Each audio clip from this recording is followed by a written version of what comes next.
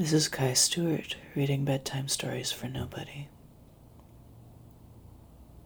Begins now, and the cheering and the clapping and the laughter and the introductions and the exhortations are brushed away, and we are all just people, no longer activists, no longer clamoring, just all 100,000 of us standing around each other. And I can hear myself breathe. I can feel the gloved hand I'm holding.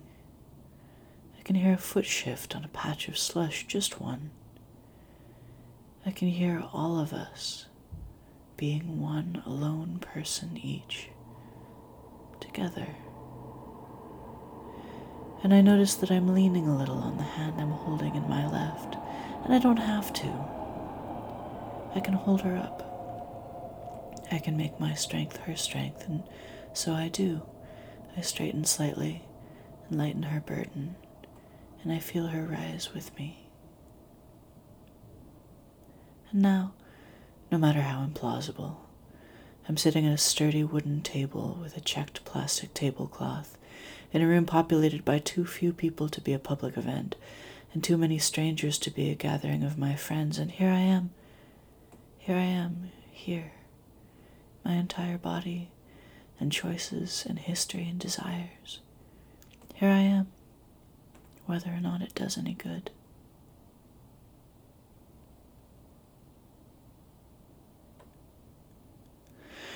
There was an ad for a unit in my building, and I looked, not because I wanted to move, not because I felt hemmed in my current situation, but because I like to imagine living in other places, waking up under other roofs, knowing my way in the dark through hallways I haven't seen yet.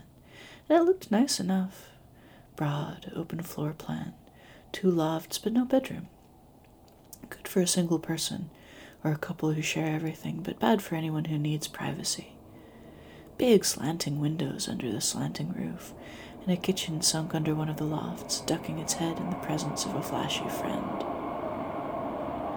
But it was 2 small windows, short, wide rectangles set side by side in an interior wall, painted over. No wonder, what was there to see?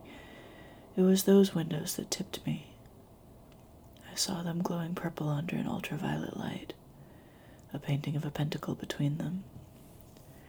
A low bookshelf with a turntable and an altar draped in black, and then the floor plan revolved, and the kitchen set itself between the stairs and the bathroom, and I knew why they were advertising the room.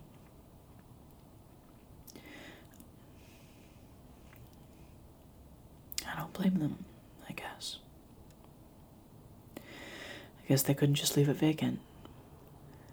But that room, newly painted, the ad bragged. All the love washed over, blank white walls. What happened to all their art? Did someone come for it? That room, with sunlight streaming through its naked windows, lighting up the empty lofts, that room was so ugly to me.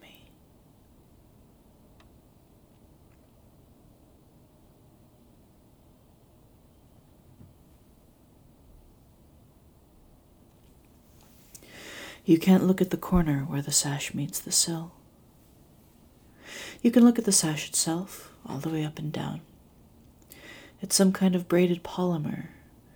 Acrylic, maybe, gently beige, as if it had been dipped in tea. Halfway up you notice a little dust, just a few motes clinging between the strands of the weave, broad, almost feathery. Up a little higher you notice a few more, making the tea plastic look moonlit, and near the top there's a big clump, downy silver, as joyous as a new chick. You feel your face go hot. You make yourself swear that you'll dust everything before next Thursday.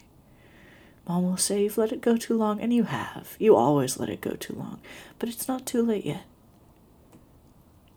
You let your eyes drift down to the plastic weight on the end of the sash. It's a flatter beige than the sash itself. The word yellowed comes to you. A tall, fluted trapezoid with one dashing oblong spatter of white paint. 2 opposite sides are incised with progressive vertical lines, like a tiny skyscraper or a tycoon's profit projections. And it's little touches like that you fell for when you first saw this place. Those symptoms of this building's past pride, despite the leaky taps and unreliable heat. And now. You let your gaze skip up across the window. You think the rectilinear molding at the corner of the frame must have been bare wood once, or painted sienna or umber, a color belonging to a king of earth. And when Mom comes, you let her have your room as usual. Usually sleeping on the couch for those few nights has a little of the gentle excitement of roughing it, like camping in the backyard. You know you won't sleep this time. You can see yourself lying on the couch, wrapped in a blanket, your feet towards the window, your gaze following the molding that was once umber, tracing the length of the sash cord backlit by the streetlight. You can see yourself living in this apartment for years, adding pictures to the walls, mementos to the shelves, but only to the right side of the window, never on the left. You can see yourself folding space like a Madeleine L'Engle heroine, so you can walk directly from the right side of the window to the kitchen without crossing the intervening space. And if you can do that, what else can you hide? What else can you push outside the known world? A list spills out in front of you, and as it grows, the known world lightens. Colors fade, miles compact themselves. Sharp things become softer, and rough things lose their focus. Your limbs feel weightless, like walking after a long swim. The floor doesn't hold you as tightly as you expect, and small movements do too much. Far-off places become unmoored and drift away, and things you never got around to doing diffuse into the air. The list, however, gets heavier and heavier until finally it's too heavy to hold, and you put the list itself on the list.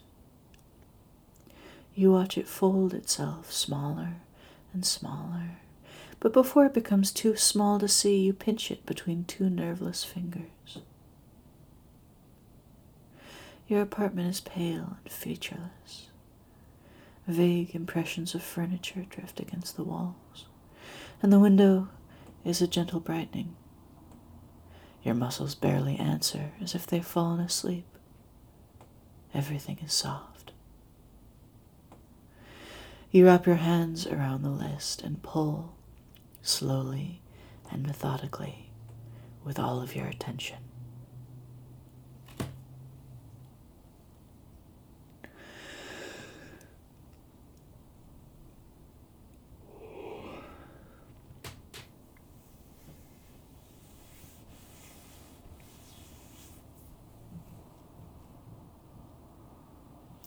Something's missing from the sky today.